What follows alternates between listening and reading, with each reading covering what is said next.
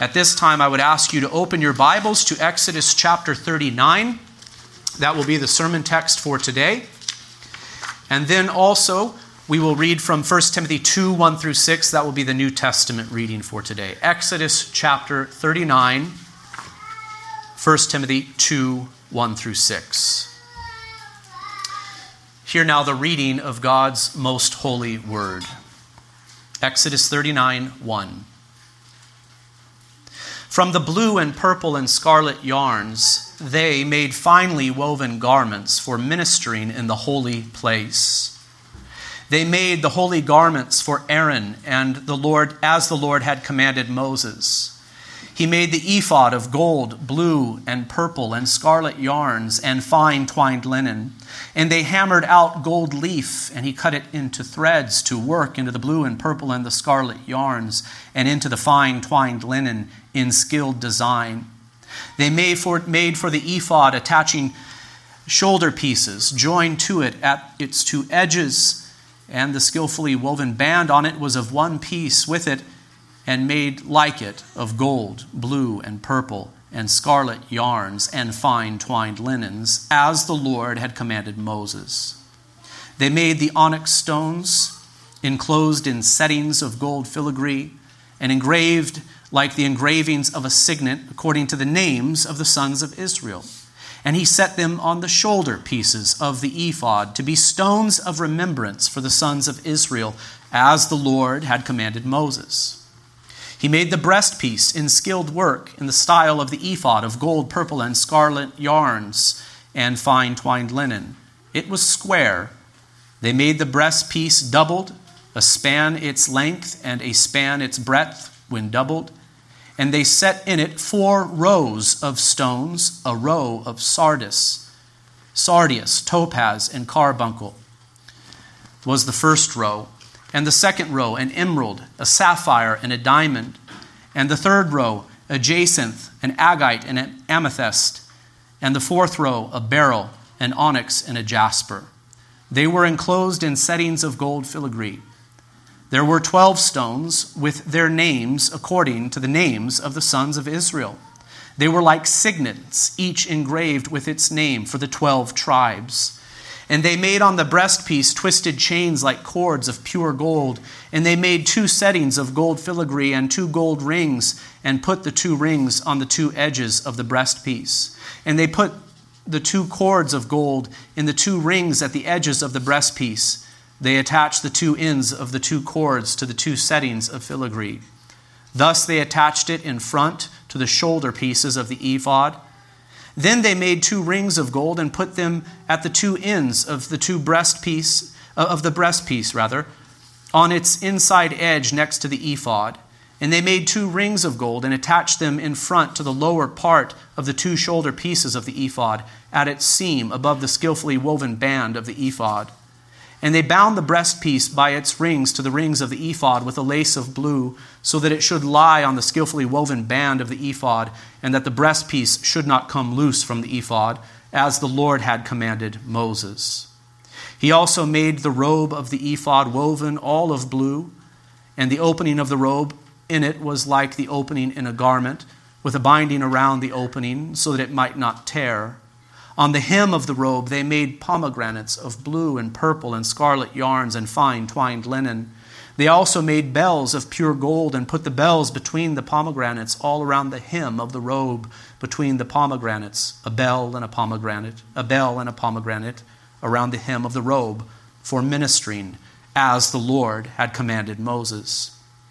They also made the coats woven of fine linen for Aaron and his sons, and the turban of fine linen, and the caps of fine linen, and the linen undergarments of fine twined linen, and the sash of fine twined linen, and of blue and purple and scarlet yarns, embroidered with needlework, as the Lord had commanded Moses. They made the plate of the holy crown of pure gold, and wrote on it an inscription, like the engraving of a signet, "Holy to the Lord." And they tied to it a cord of blue to fasten it on the turban above, as the Lord had commanded Moses. Thus, all the work of the tabernacle of the tent of meeting was finished. And the people of Israel did according to all that the Lord had commanded Moses, so they did. Then they brought the tabernacle to Moses, the tent and all its utensils, its hooks, its frames, its bars, its pillars, and its bases, the covering of tanned ram skins and goat skins, and the veil of the screen, the ark of the testimony with its poles and the mercy seat, the table with its utensils, and the bread of the presence, the lampstand of pure gold and its lamps with the lamp set and all its utensils, and the oil for the light, the golden altar, the anointing oil and the fragrant incense, and the screen for the entrance of the tent, the bronze altar and its grating of bronze, its poles and all its utensils, the basin and its stands, the hangings of the court, its pillars and bases, and the screen for the gate of the court, its cords and its pegs, and all the utensils for the service of the tabernacle, for the tent of meeting, the finely worked garments for ministering in the holy place, the holy garments for Aaron the priest, and the garments of his sons for their service as priests. According to all that the Lord had commanded Moses, so the people of Israel had done all the work. And Moses saw all the work, and behold, they had done it. As the Lord had commanded, so had they done it. Then Moses blessed them. Let us go now to 1 Timothy 2 and read verses 1 through 6.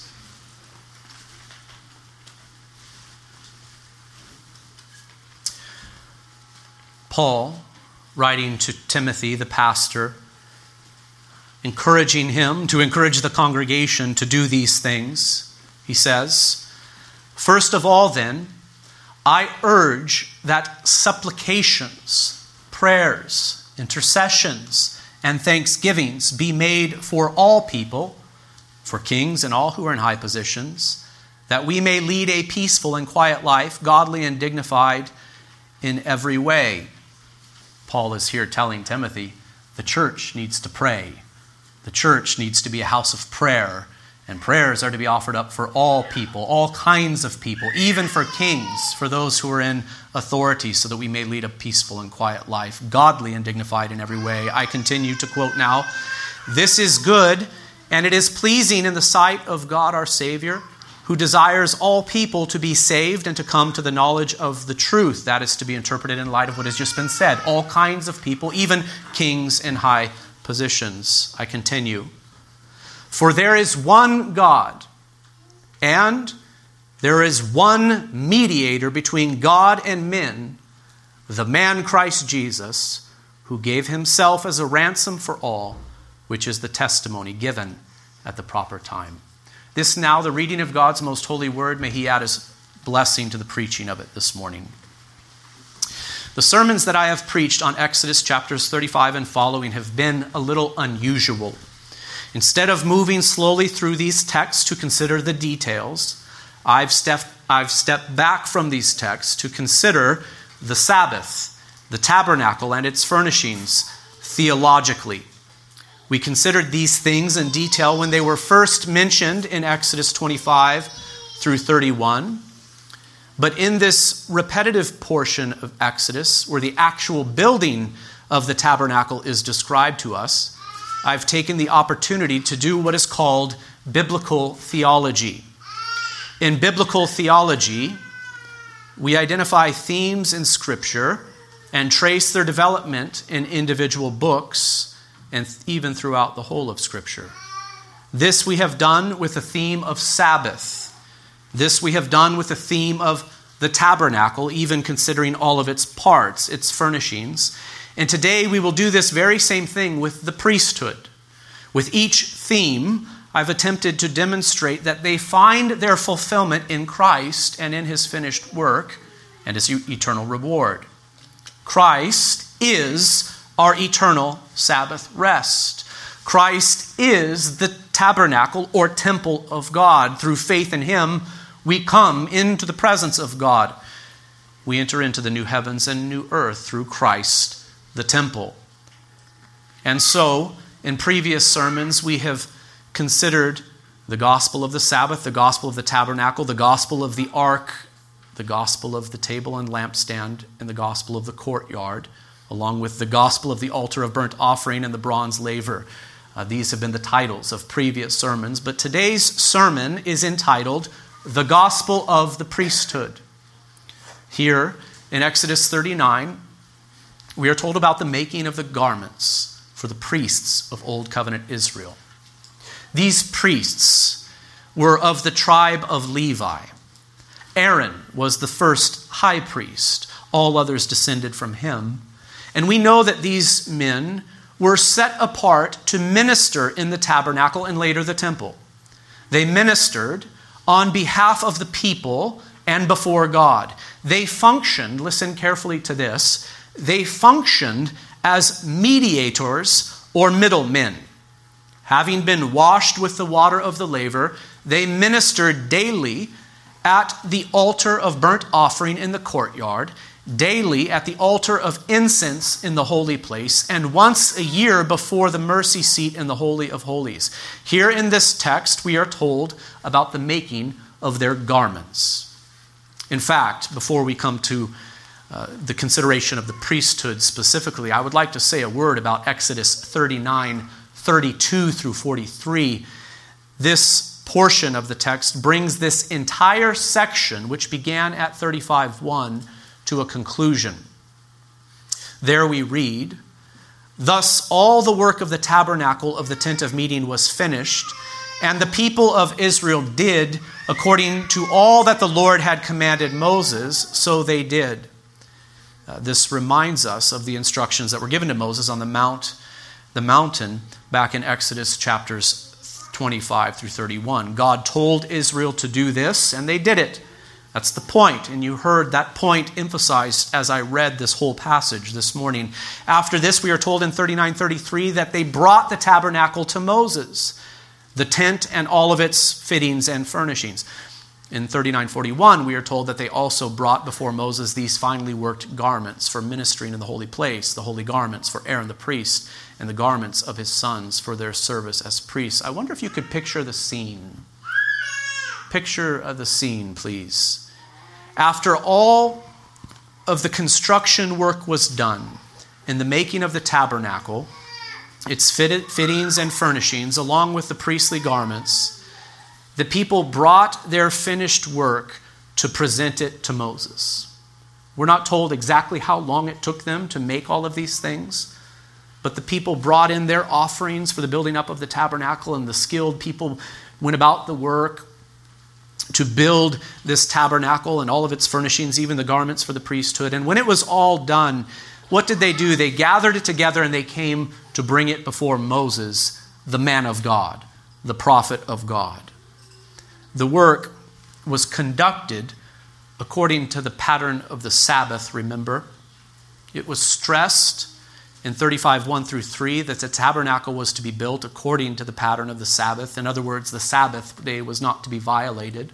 Work was to be done for 6 days, and there was to be rest and worship and a holy assembling on the seventh day. 35:2 says, 6 days work shall be done, but on the seventh day you shall have a Sabbath of solemn rest, holy to the Lord. Whoever does any work on it shall be put to death. The Sabbath has been mentioned many times in our study of the book of Exodus, but here it's mentioned in the context of the building up of the tabernacle. You're to make this tabernacle, God says to the people of Israel through Moses, but even this work is not to be done on the Sabbath day. You are to build it according to the pattern of the Sabbath, 6 days and 1, 6 days and 1. So then we see that the people of Israel did this. And I wonder if you can see why I am stressing this point about the Sabbath now. I'll try to make it clear at this time. I've tried to convince you in previous sermons that the tabernacle of Old Covenant Israel was a little miniature replica of the heavens and earth. Do you remember that? This tabernacle was a little miniature replica of everything that God made in the beginning. The heavens above, the heaven where God dwells, the heavens where the sun, moon, and stars reside, and the earth with its mountains, its dry land, its seas. When Israel constructed the tabernacle, they were in fact mimicking God's work of creation, therefore. In imitation of God and according to his command, they made a little replica of the heavenly realm where God manifests his glory before the angels, of the heavens above where the sun, moon, and stars reside, and the earth with its dry land, mountains, and seas. Israel, in imitation of their Maker and in obedience to his command, worked 6 days and rested on the seventh. And when the work was done, what did they do? They brought it before Moses, the man of God, to see, to inspect. Moses inspected the work of the building up of the tabernacle. Listen carefully to verse 43 of Exodus 39 to see if it reminds you of another famous text in Scripture. And Moses saw all the work, and behold, they had done it as the Lord had commanded, so they had done it. Then Moses blessed them. Students of the Bible have long noticed that Exodus 39:43 sounds a lot like Genesis 1:31 through 2:3. And God saw everything he had made, and behold, it was very good. And there was evening and there was morning the sixth day. Thus the heavens and the earth were finished, and all the hosts of them. And on the seventh day God finished his work that he had done, and he rested on the seventh day from all his work that he had done. So God blessed the seventh day and made it holy, because on it he rested from all his work that he had done in creation. The point that I'm making here is that the passage we are considering today, Genesis 39:43 in particular, echoes Genesis chapters 1 and 2 as it pertains to the finishing of the work of creation that God did. God created the heavens and earth and all that is within it. In 6 days he rested on the seventh. He said, "It is good," and he blessed the seventh day. And after Israel built the tabernacle according to God's design, they finished the work of it according to God's command. They brought it to Moses, and Moses says, "It's good. It has been done according to the command of God." And God blessed, and Moses blessed them, Exodus 39:43 says. This observation, though it is a bit of a tangent from our main point today, certainly reinforces all that has been said before about the tabernacle being a replica of the original creation and even of Eden. It is a bit of a side note, but really it does pertain, but you might have to put the pieces together in your own mind as we go. I've briefly addressed Exodus 39:32 through 42 so that we might return to our main question for today, and it is this: why the priesthood? Why the priesthood? It is one thing to know the facts about the priesthood of the Old Covenant. It is good to know who the priests were. They were of the tribe of Levi. It's good to know what they wore. They wore these garments that were constructed according to the pattern shown to Moses on the mountain. You should be able to think about the pieces of their garments. I in fact showed you pictures of them before in previous sermons. So the details are very important. It's good to know what the priests did. Again, having been washed with the water of the laver, they ministered daily at the altar of burnt offerings in the courtyard, daily at the altar of incense in the holy place, and once a year before the mercy seat in the Holy of Holies. But my question is this: why?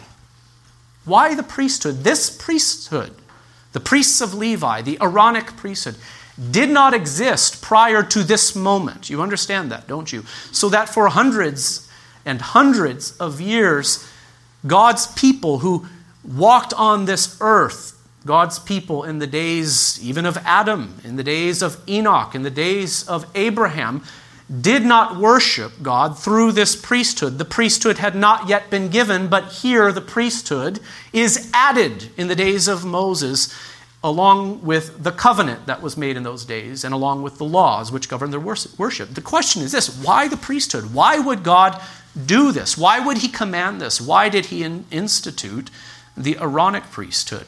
Sometimes we fail to ask these why questions. They're actually the most important questions, aren't they? Why this? And I suppose the most basic answer to this question is that these priests were appointed to minister in the tabernacle so that the people might approach God in worship according to the means that God had appointed under the Old Covenant. That's the most basic answer. God commanded that Israel worship at this tabernacle and in this way, and the priests were to serve.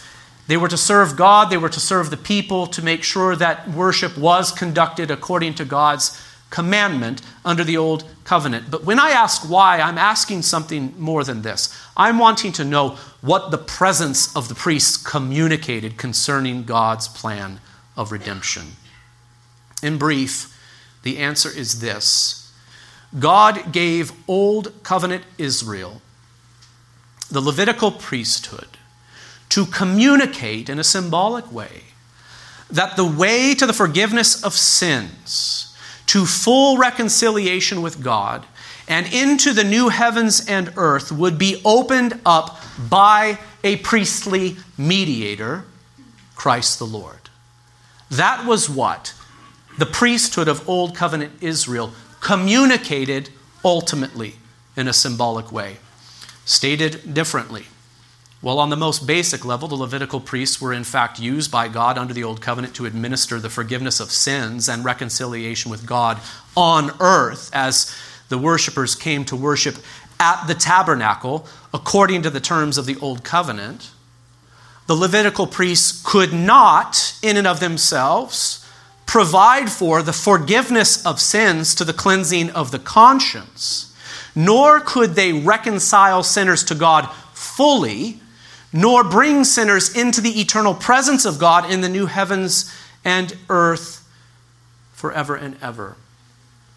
Only Christ, the mediator and high priest of the new covenant, can do that.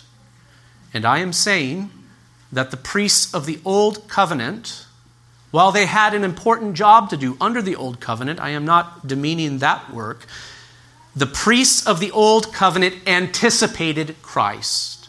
They anticipated him. They proclaimed him. They foreshadowed Jesus Christ, who is God's great prophet, priest, and king.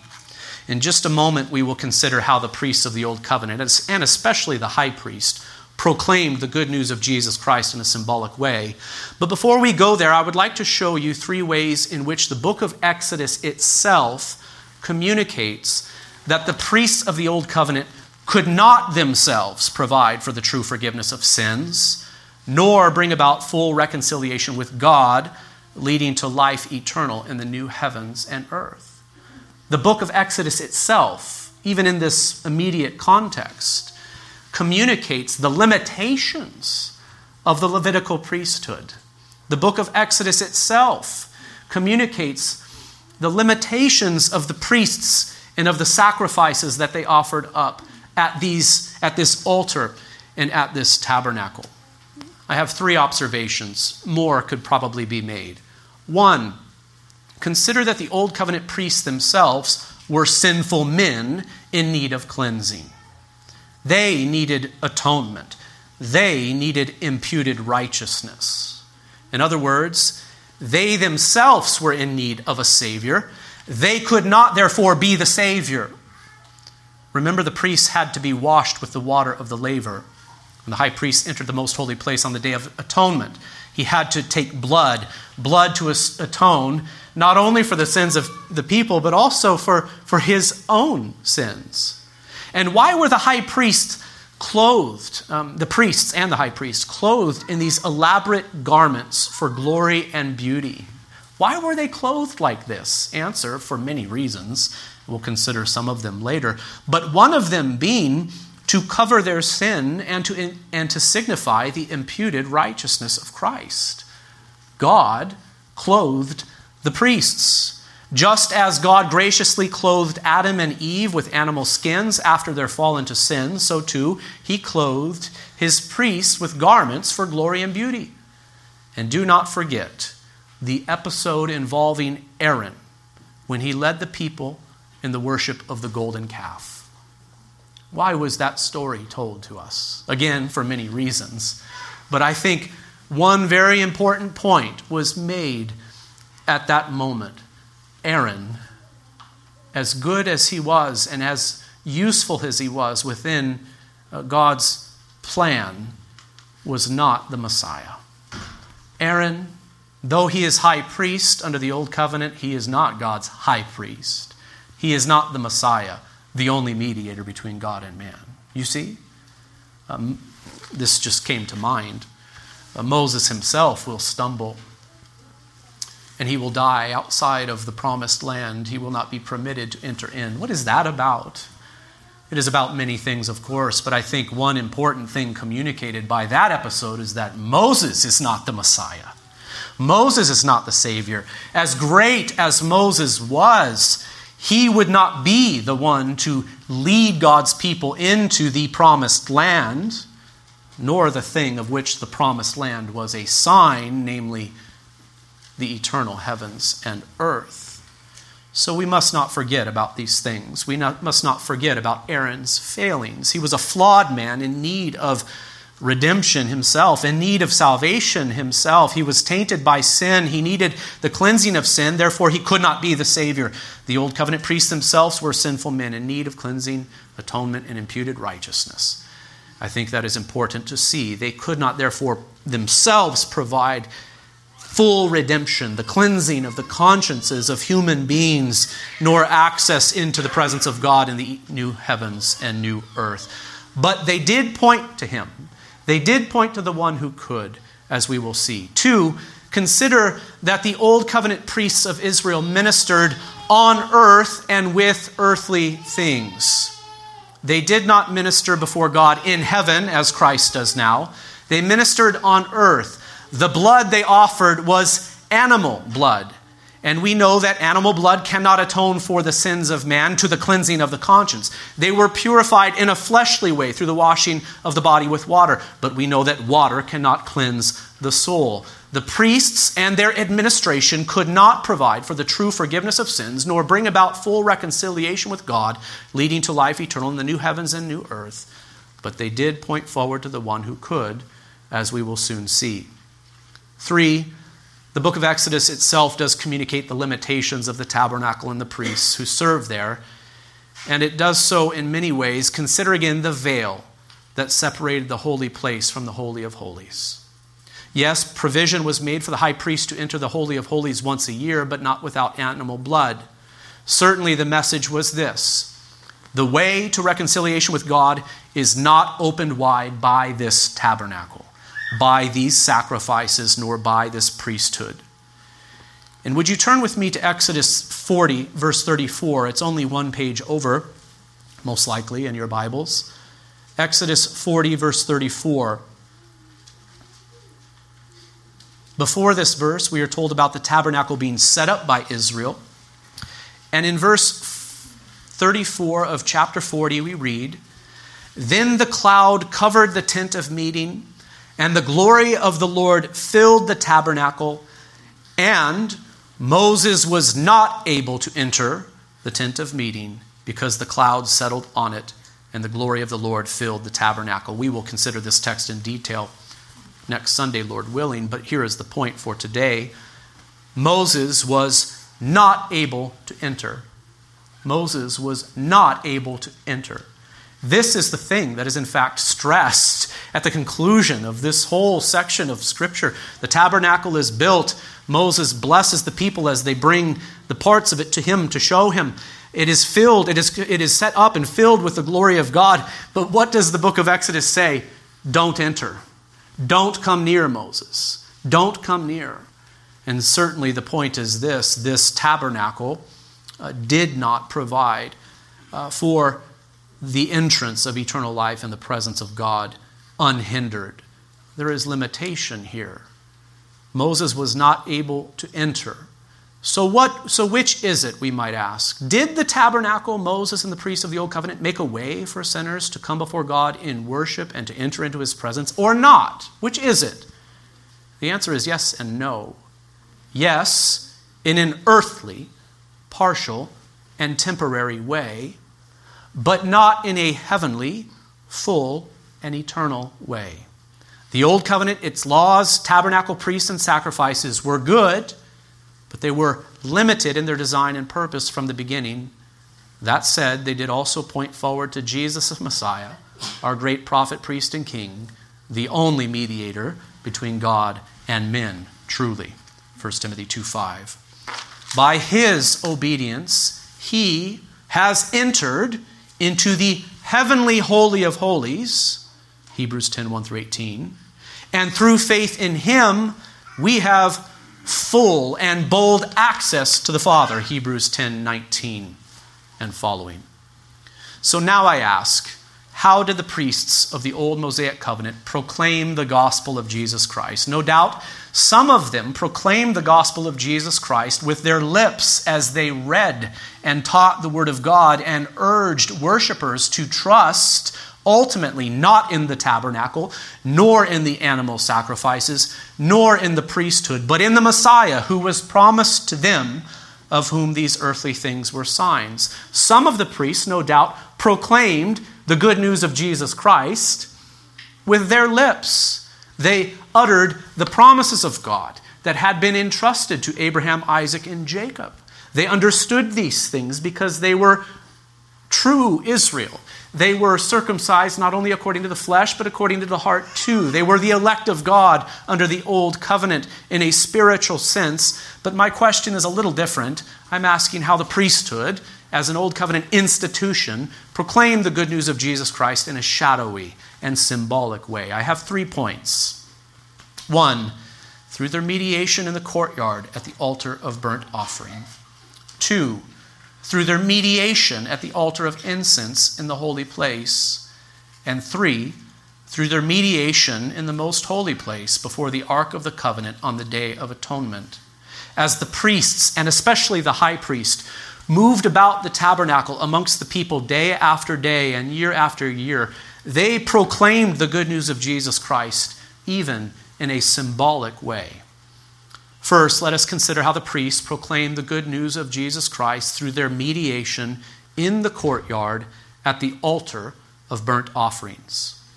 Certainly you notice that I have repeated the word mediation in each of the points of this sermon. What is mediation? Well, it is the act of intervention, intercession, or reconciliation between two parties. If two people are at odds with one another, they may need mediation. They may need a third person to intervene to help them work out their differences. And hopefully the mediator will be successful, leading to the reconciliation or bringing back together again of these two people who were once at odds. A mediator is a go-between. A mediator is a middleman. The goal of a mediator is to intercede so as to bring the two parties together again. And I want you to see that the priests of the Old Covenant functioned as mediators. Who were the two parties they mediated between? Answer: God in heaven and Israel on earth. All of Israel did not enter into the holy place or the most holy place. Only the priests did. But when they entered, they represented all of Israel. This is seen most clearly in the garments that the high priest wore. On his shoulders,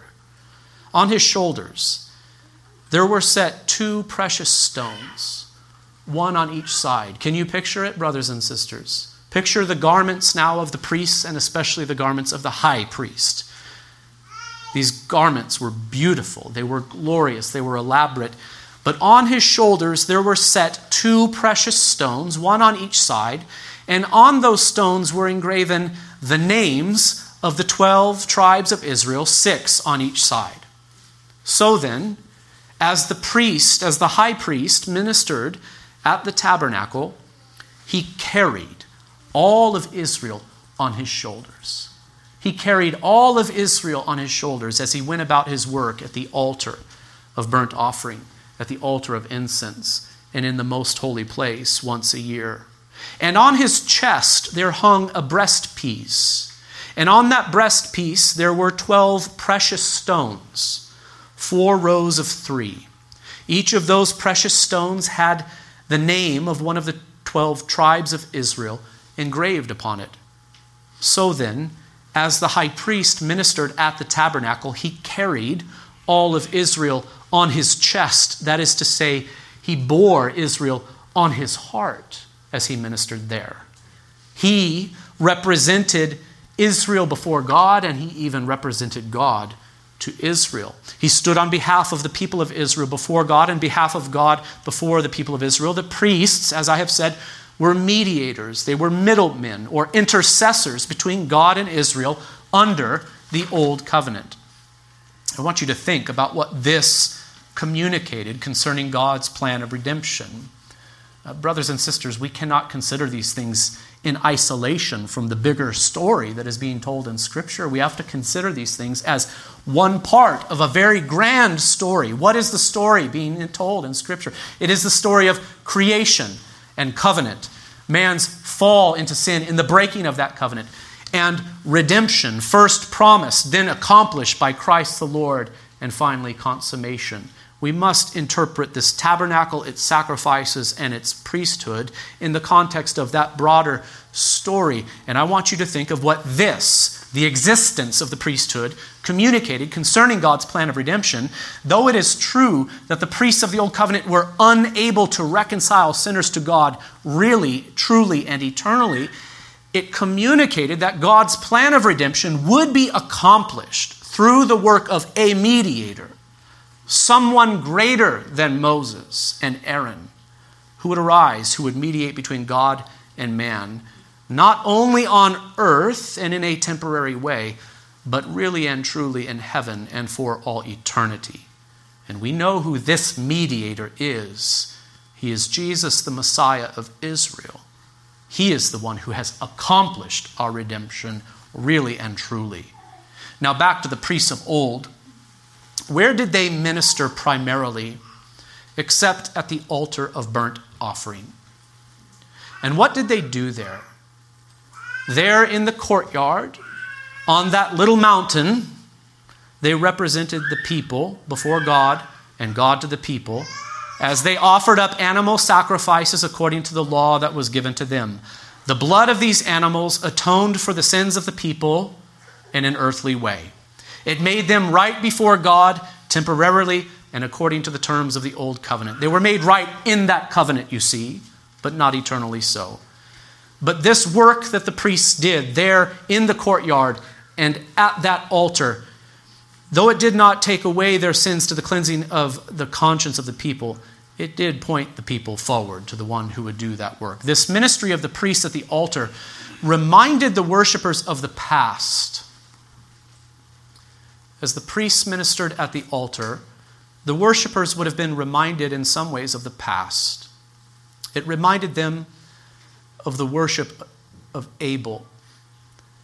It reminded them of the worship of the patriarchs at altars, and even of Abraham's worship on the mountain when he offered Isaac up. But God provided a substitute, a ram caught in the thicket. The blood on the altar would have also reminded Israel of the blood of the Passover lamb by which they were redeemed.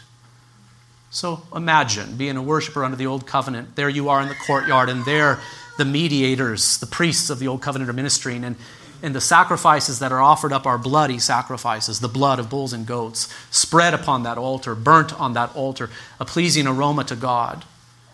Your mind would have, or at least it should have, gone to the past to remember these things, these themes that were present in the history of God's working amongst his people. This ministry of the priests at the altar would have also communicated truths to the worshiper concerning the present. The blood sacrifices would have reminded them of their sin and of their need for true forgiveness. The blood sacrifices would have reminded the worshiper of God in heaven and that he is the Lord, a God merciful and gracious, slow to anger and abounding in steadfast love and faithfulness, keeping steadfast love for thousands, forgiving iniquity and transgression and sin, but who will by no means clear the guilty, visiting the iniquity of the fathers on the children and the children's children to the third and the fourth generation.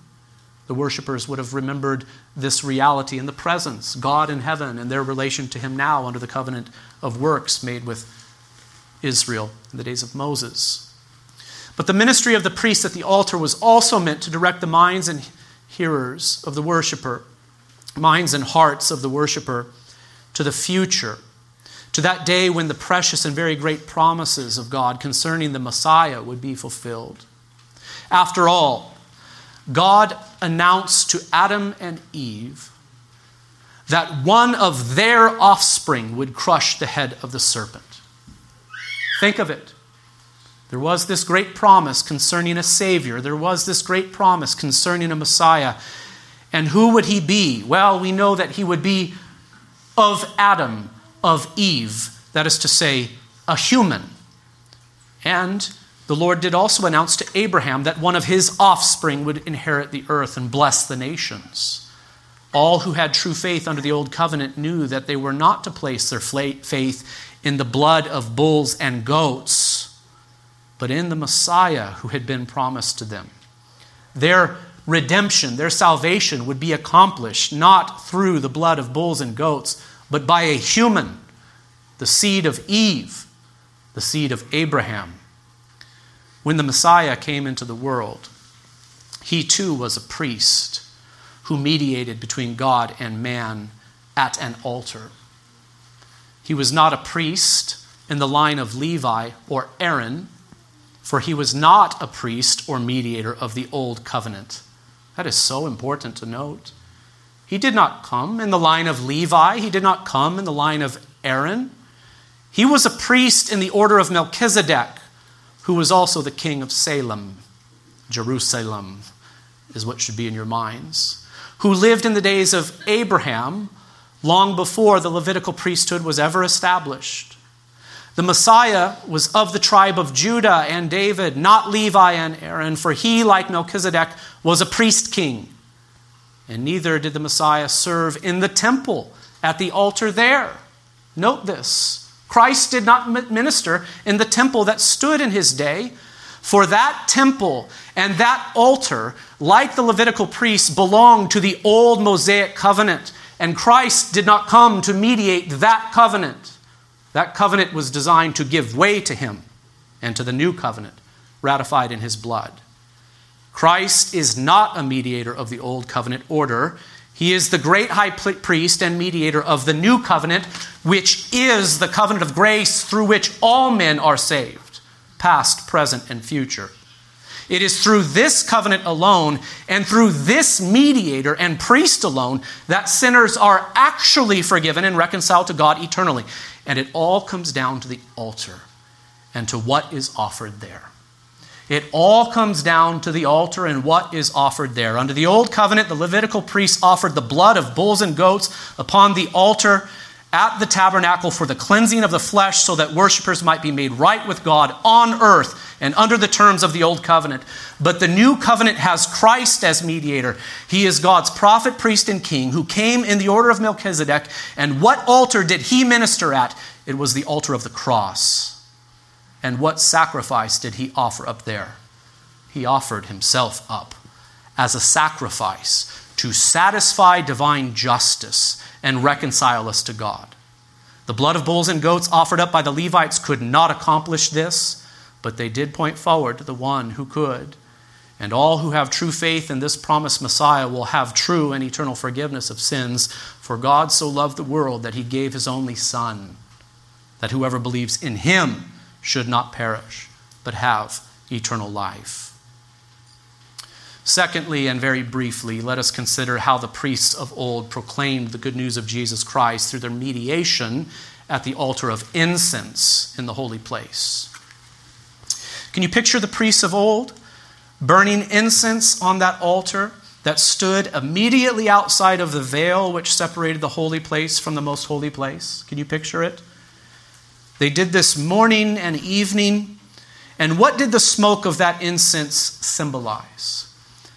It symbolized the prayers of God's people. It's Christmas season. Undoubtedly, we are going to read texts that have to do with the birth of Jesus. Do you remember what John the Baptist's father was doing? He was a priest of the order of Levi. Do you remember what he was doing when the word came to him that he would have a son who would make the way for the promised Messiah?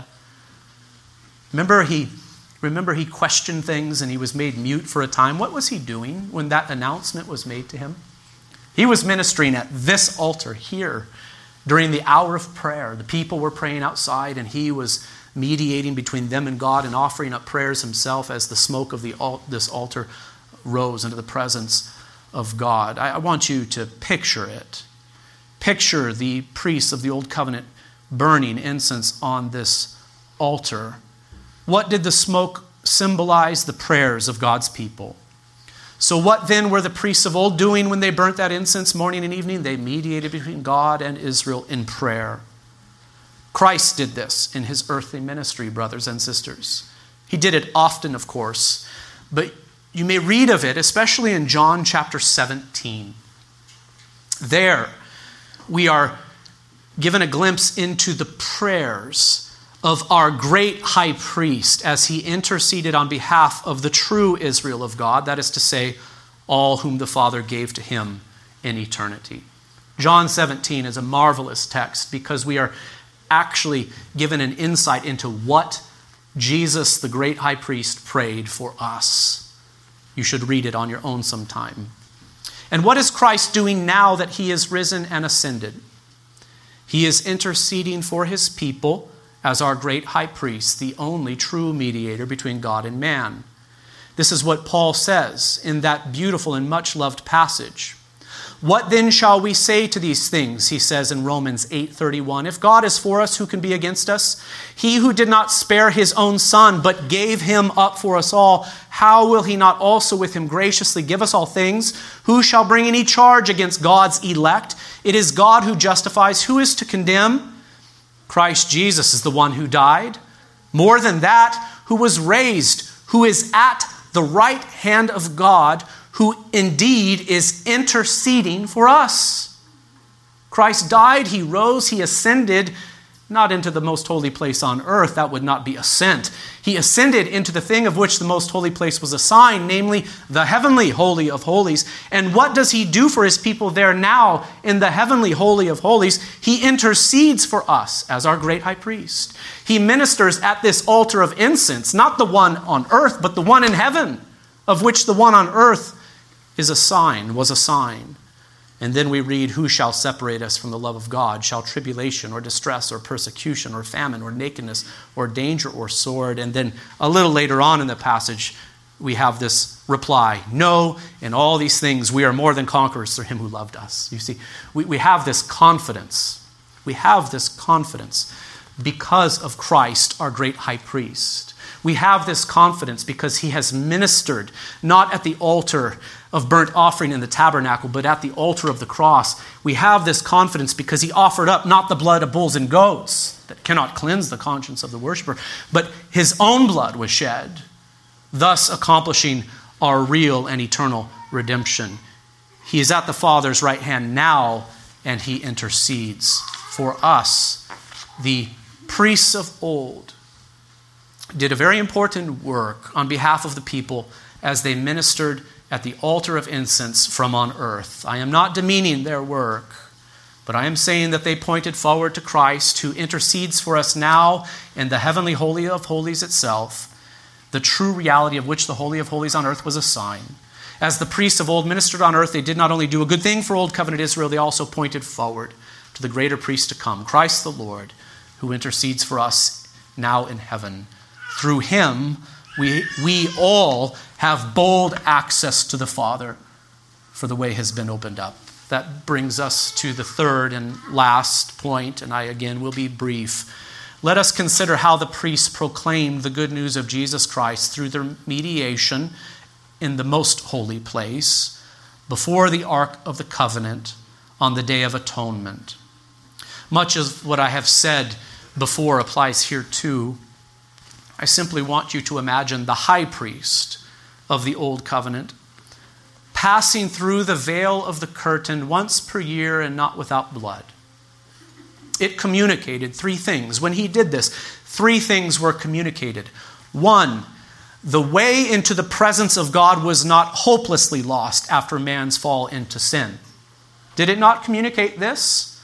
The way into the presence of God was not hopelessly lost after man's fall into sin. After all, the high priest was invited to enter in. So we can see that God had made a way, or at least was making a way. Two, the way into the presence of God was not yet in those days opened wide. After all, only the high priest could enter in, not all of Israel, and only once per year. Three, the way into the presence of God required the shedding of blood. This too was also communicated. The high priests of old could enter in after offering up animal blood to atone for their sin and the sins of the people. But, and I read now from Hebrews 9:11, But when Christ appeared as a high priest of the good things that have come, then through the greater and more perfect tent, not made with hands, that is, not of this creation, he, Christ, entered once for all into the holy places, not by means of the blood of goats and calves, but by means of his own blood, thus securing an eternal redemption. For if the blood of bulls and goats and the sprinkling of defiled persons with the ashes of a heifer sanctify for the purification of the flesh, how much more will the blood of Christ, who through the eternal Spirit offered himself without blemish to God, purify our conscience from dead works to serve the living God? Therefore, says the writer of the book of Hebrews, he is the mediator of a new covenant, so that those who are called may receive the promised eternal inheritance. The mediation of the high priest in the most holy place could not reconcile us to God truly or securely. It could not secure our eternal redemption. But his movements in the tabernacle of old did point forward to the one who has accomplished this work, Christ Jesus the Lord, our great prophet, priest, and king, who has come in the order of Melchizedek. He is the only mediator between God and man.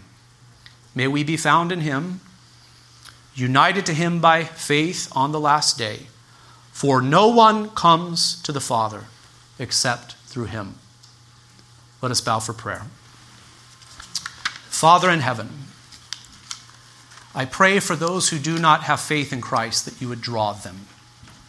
May they come to the realization of their sin, of their enmity with you, and of the fact that when they die, if they do not die in Christ, they will be cast from your glorious and gracious presence and will experience the torments of hell forever and ever.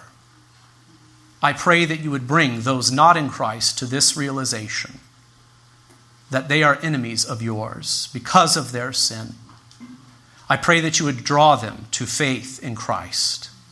I pray that you would move them to turn from their sins and to trust in him, the only mediator between you and us. Father, I pray for those who do have faith in Christ that you would strengthen their faith. May we grow and grow in our understanding of who Christ is and what he has done for us. May our love for you and for him increase. May our love for one another increase. May our obedience increase.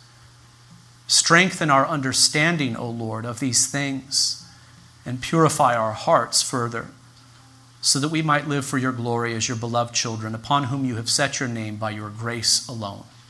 May we be found in Christ, strong when the Lord calls us home in death or when he returns.